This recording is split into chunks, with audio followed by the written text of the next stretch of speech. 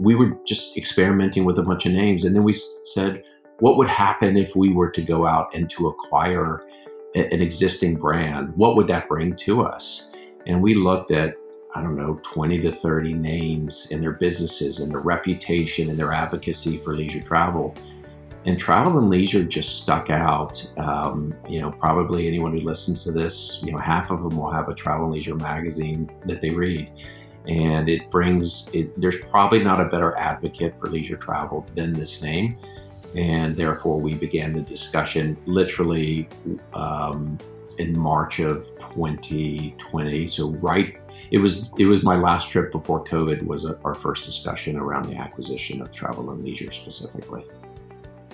Welcome to Orlando's Own, where every 2 weeks, Tim Giuliani brings on one of Orlando's business leaders to share their insights to building in Central Florida with you. Rarely do we ever get to see the behind the scenes of a $100 million acquisition, but this week, Tim brings on the mastermind behind the Wyndham Destination acquisition of Travel and Leisure. In this episode, you'll learn about where the idea of the acquisition came from, what it takes to lead a deal this large during a pandemic, and how Orlando has grown since Tim's guests first moved to Orlando in 1992. This is Orlando's Own, Michael Brown. So to set our context, Aladdin was just released.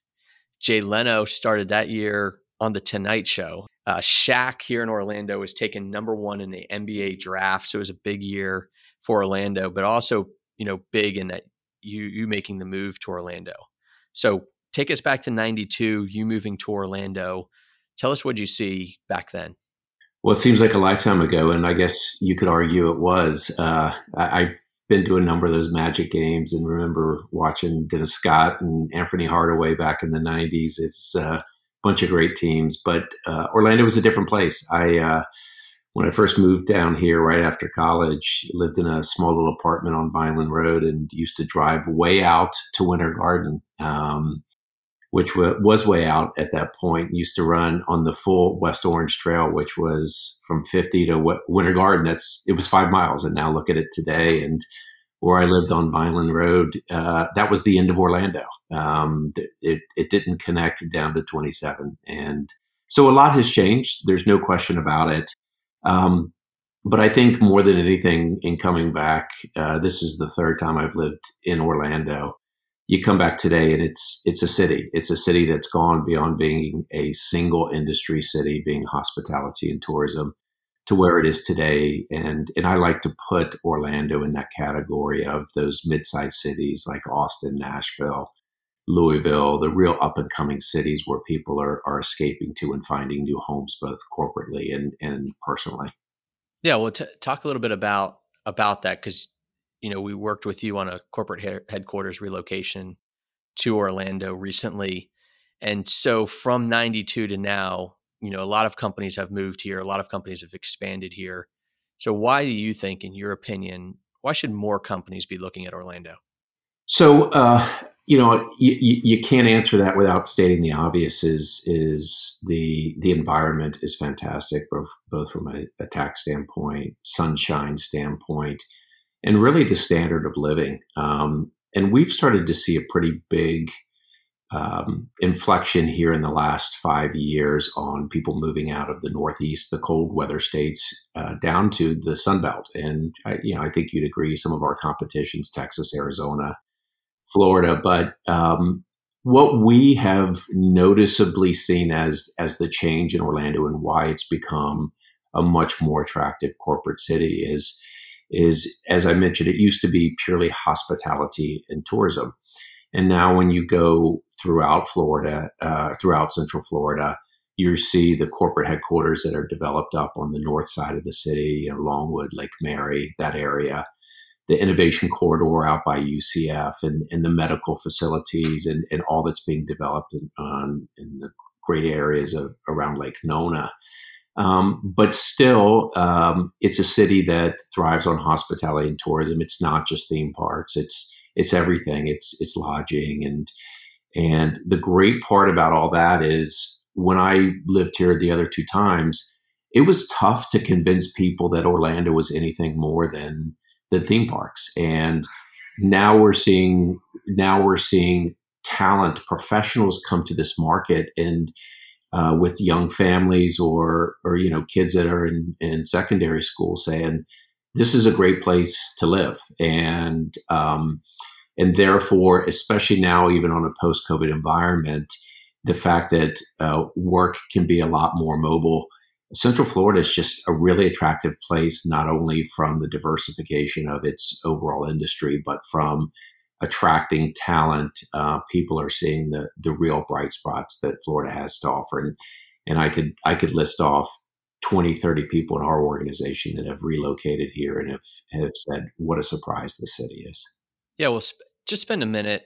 When people do think, hospitality in Orlando, and certainly we are the number one destination in the world, and nothing to be ashamed of. There's a lot of reasons people come here, but it's not just sort of housekeeping and front desk that we're talking about when we talk about hospitality. There's a lot of headquarters, a lot of corporate offices. So talk a little bit about your experience of the growth of that sort of corporate headquarter, regional headquarter operations here in Orlando. Well, it's absolutely true. The truth is, there's nothing wrong with being the world's vacation capital, or the vacation capital of the world.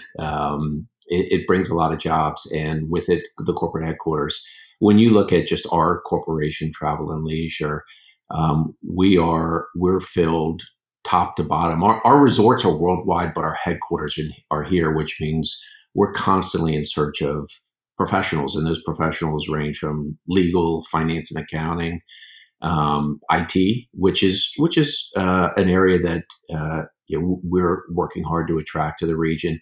And when you look at average income, or average salary for our associates, it's a lot higher than I think what most people perceive when they think hospitality or tourism. They think a lot of hourly workers, but just in the vacation ownership industry alone, there are almost 8 corporate headquarters within a 5-mile radius of where our corporate headquarters are, and they're each filled with professionals well beyond hospitality and tourism. As I mentioned, legal, finance and accounting, human resources, IT, et cetera. So that's just in hospitality and tourism. You get to these other diversified industries that are all around Orlando, and the professional attraction to Orlando has really grown.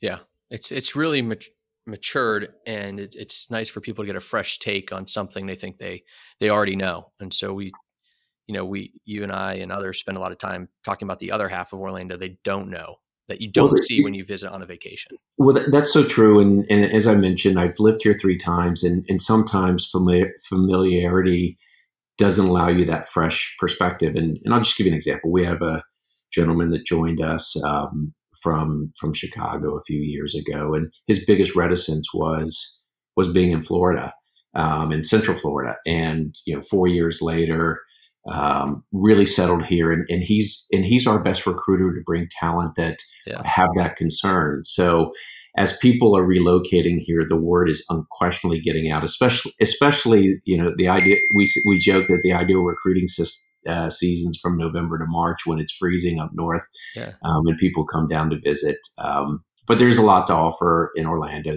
that wasn't here when I first arrived in the 90s. Yeah. Now let's turn our attention a little bit about to the acquisition of Travel and Leisure.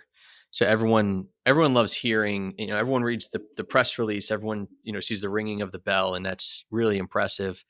Want to hear a little bit more of the personal story, and tell us how the conversation got started. Yeah, it's interesting because it didn't start with the acquisition of Travel Leisure. It started with, believe it or not, our mission statement. Our mission statement's to put the world on vacation, and we've always been a timeshare company. And so our mission statement's not to put the timeshare world on vacation; it's to put the world, which means there's a broad leisure market, travel market out there that we never touched. So we had the vision 2 to 3 years ago to begin to reposition our company away from a single brand, which was Wyndham Destinations, and a single industry being timeshare. Our core competencies are around putting people on vacation, accommodation, a network of great resorts. So we wanted to get broader than that. And the way we wanted to do that was we wanted to indicate to the broader market, we were more than a mono brand. We were going to become a multi-branded company, first of all. And then second of all, we wanted to be more than a single vertical, being the timeshare industry, which is about 10 million households in the US. Knowing that leisure travel is 100 million households, we just wanted to open our addressable market by about tenfold. So candidly, we began with just a nondescript name, XYZ Vacations or Holidays. We were just experimenting with a bunch of names. And then we said, what would happen if we were to go out and to acquire an existing brand? What would that bring to us? And we looked at, I don't know, 20 to 30 names and their businesses and their reputation and their advocacy for leisure travel. And Travel and Leisure just stuck out. Probably anyone who listens to this, half of them will have a Travel and Leisure magazine that they read. And there's probably not a better advocate for leisure travel than this name. And therefore, we began the discussion literally in March of 2020. So it was my last trip before COVID was our first discussion around the acquisition of Travel and Leisure specifically. Yeah, it's interesting what happens when you really start to live out your mission statement, and it on the surface, people are surprised. Mergers and acquisitions tend to appear they come out of the blue, but often, and knowing you, it was a very methodical process of going through and evaluating what you wanted to become, and then how you could go about getting there. So take us back to that trip. March 2020, you're on the plane, you land. Meredith Corporation's in the Midwest. Yeah, Des Moines. Des Moines. So you land in Des Moines. Tell us about those initial conversations. What were they like? So they are based in Des Moines. They also own People Magazine, Better Homes and Gardens, a lot of great names. But actually, their Travel and Leisure magazine's based in New York. So I actually flew up to Manhattan the first week of March of last year, and I was wiping down the seats, and I was nervous, and I landed in New York, and everyone was out to eat. It made me really nervous. And if you think back at the time frame, it wasn't 2 or 3 weeks later that COVID really hit New York City. But we sat down and we just explained what we wanted to do, and that we felt that Travel and Leisure was the world's best content provider objectively of leisure travel. And given that there was never a chance to fulfill those dreams other than just getting online and booking your own vacation, we said that we wanted to be the fulfillment of all of that great content through the development of Travel and Leisure subscription-based clubs. Think of a Netflix or a Costco or a Spotify or HelloFresh, that type of subscription-based business. And we didn't want to touch their publication arm. We wanted them to continue to generate great magazines with great content, even if it was a competitor of ours, because we thought that advocacy was very important. And once we got past that initial, we don't want to touch the magazine, we don't want to touch what Meredith Corporation does well, and by the way, we're willing to advertise in your magazine on the back end of this, we had just a good business discussion. And I give the people from Meredith a ton of credit because they were wonderful to work with. They came into it with a win-win relationship. And we both sacrificed a little bit of what we wanted throughout the ongoing 6 months. Keep in mind, we were negotiating all through COVID. And it became very apparent probably in the last 3 months that you had two really willing partners that want to work together. And it was one of the best, most professional negotiations I've ever been part of. And that doesn't come down to corporations. It comes down to culture and people. And I really, in fact, 2 hours from now, I'm sitting down with the editor-in-chief of Travel and Leisure for me to share what's going on in our business and what we're seeing in leisure travel, and her on macro leisure trends. And just to share ideas. Nice. Well, Todd, certainly the people make the deal, but you've mentioned the brand a couple times. And so you Yeah. had Wyndham Destinations. Now you make this acquisition, you become Travel and Leisure. Talk about the brand element of why the brand is so important and so powerful. Yeah. So first of all, let's talk about where we were with Wyndham. We were the world's largest and most profitable timeshare company and timeshare exchange company, headquartered here in Orlando. Amongst other highly successful, Marriott Vacations is here, Hilton Grand Vacations, Disney Vacation Club, Holiday Inn. We're all here doing those professional jobs we talked about earlier. But we had a belief that we didn't, being a single brand limited our vision for the future, the horizon that we could grow our company, and therefore limited our shareholders' feeling of how much we could grow. And we wanted to open the door to conversations with other companies. And first of all, the Travel and Leisure name, I think most people would say, is agnostic. It doesn't have a lot of bad to it. It only has positive reflections of leisure travel. It is inspirational. And we felt that brand would allow us to reset being a single brand to giving us the capability to become a multi-branded company. Because since we made this acquisition, I've only run into people to say, I love that magazine. I just read this article. And that's what we want. And the net effect of that, Tim, is that companies throughout the leisure travel space are now starting to talk to us about what the possibilities of us joining forces, either in partnership or in M&A activity. And as a result of that the brand inspiration, the brand credibility is now leading to brand and business opportunity for us in the future. And, whatever we do, we're going to do it here in Orlando because that's where we're headquartered. But so I think it's great not only for us but also for the community that we're part of. Absolutely. I mean, I'm sure it'll go down in the history of the company as one of the most, if not the single most impactful um, expansion of opportunity. And as you look to the future, whether it's, as companies are rebounding, particularly in hospitality and travel, as they're looking to rebound and really have a much stronger 2022 and maybe back in 2023, talk a little bit about the near term future, but then longer term for this new Travel and Leisure company. Of what does the future look like for you? Yeah, so it's a great question. So let's just real quickly on leisure travel. Leisure travel is coming back, and it's coming back very, very quickly. And Orlando is showing up as one of the best destinations for the summer and for the fall in relation to leisure travel. So I think we should all be super encouraged by the speed of which it's returning. We were year on year down bookings like 35% the first week of January, and now we're ahead of last year, just 2.5 months later. And ahead of 2019 because it's better to compare to 19 because that was a proper March as opposed to. So you're ahead of 2019.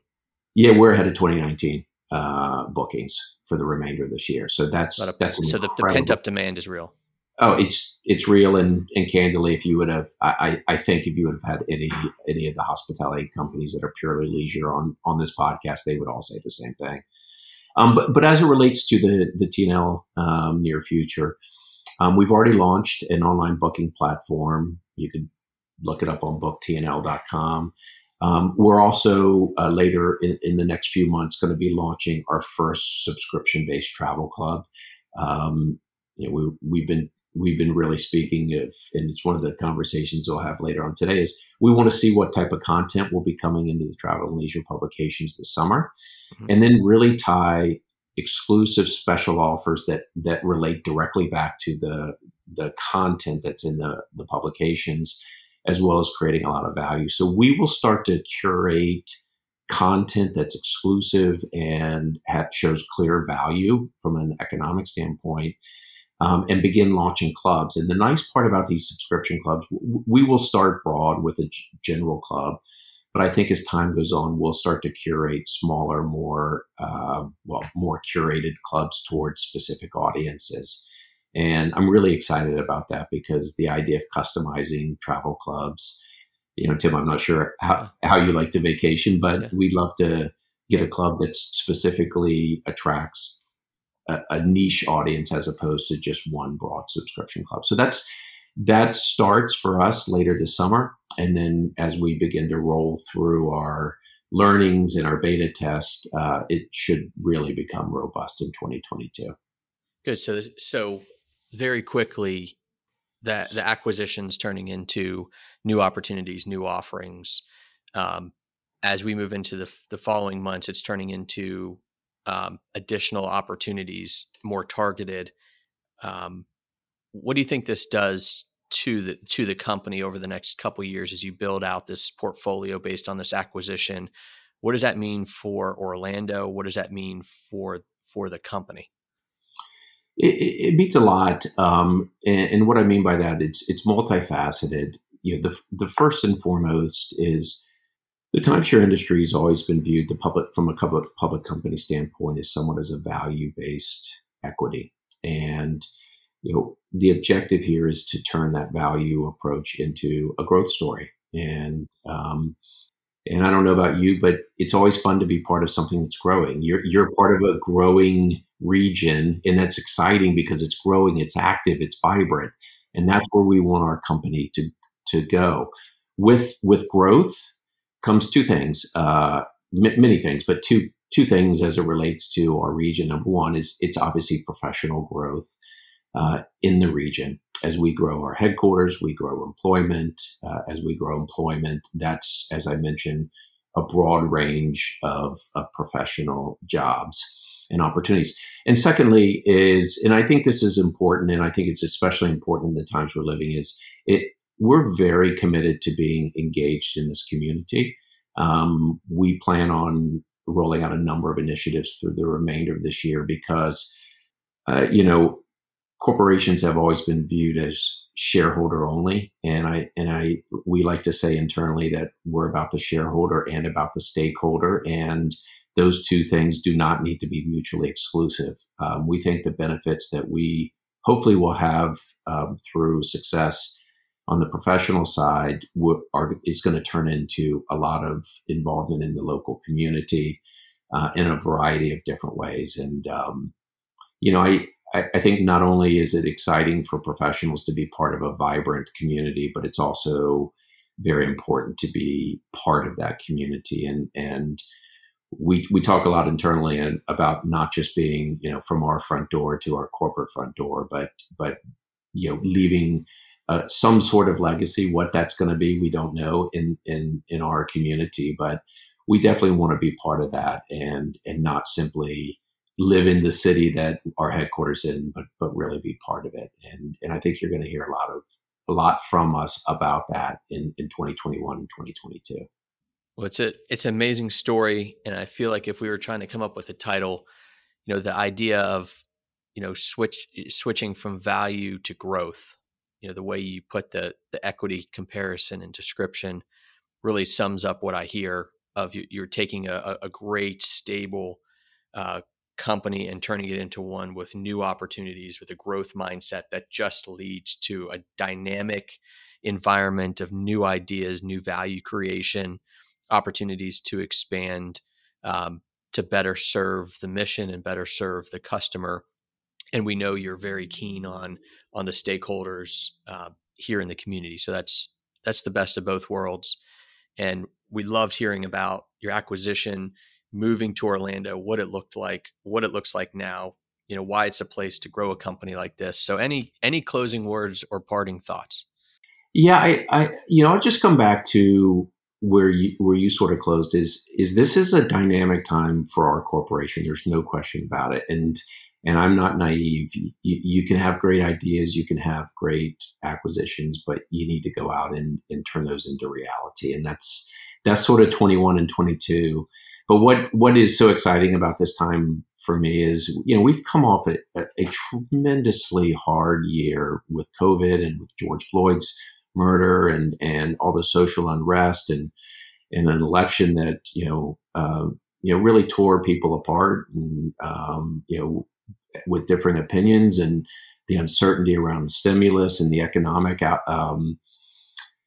outcomes of 2021. And despite all that, here we are in March of 2021, not a year from the start of all of that.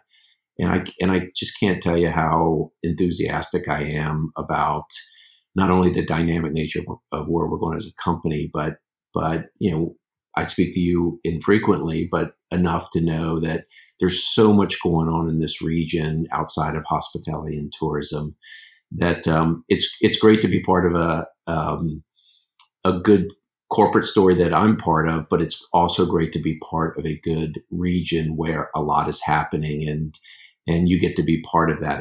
It's always great to have forward momentum, and I feel like we have forward momentum at Travel Leisure, and I definitely feel like Central Florida has that going for it. And I guess keep the people coming and keep widening the highways, right?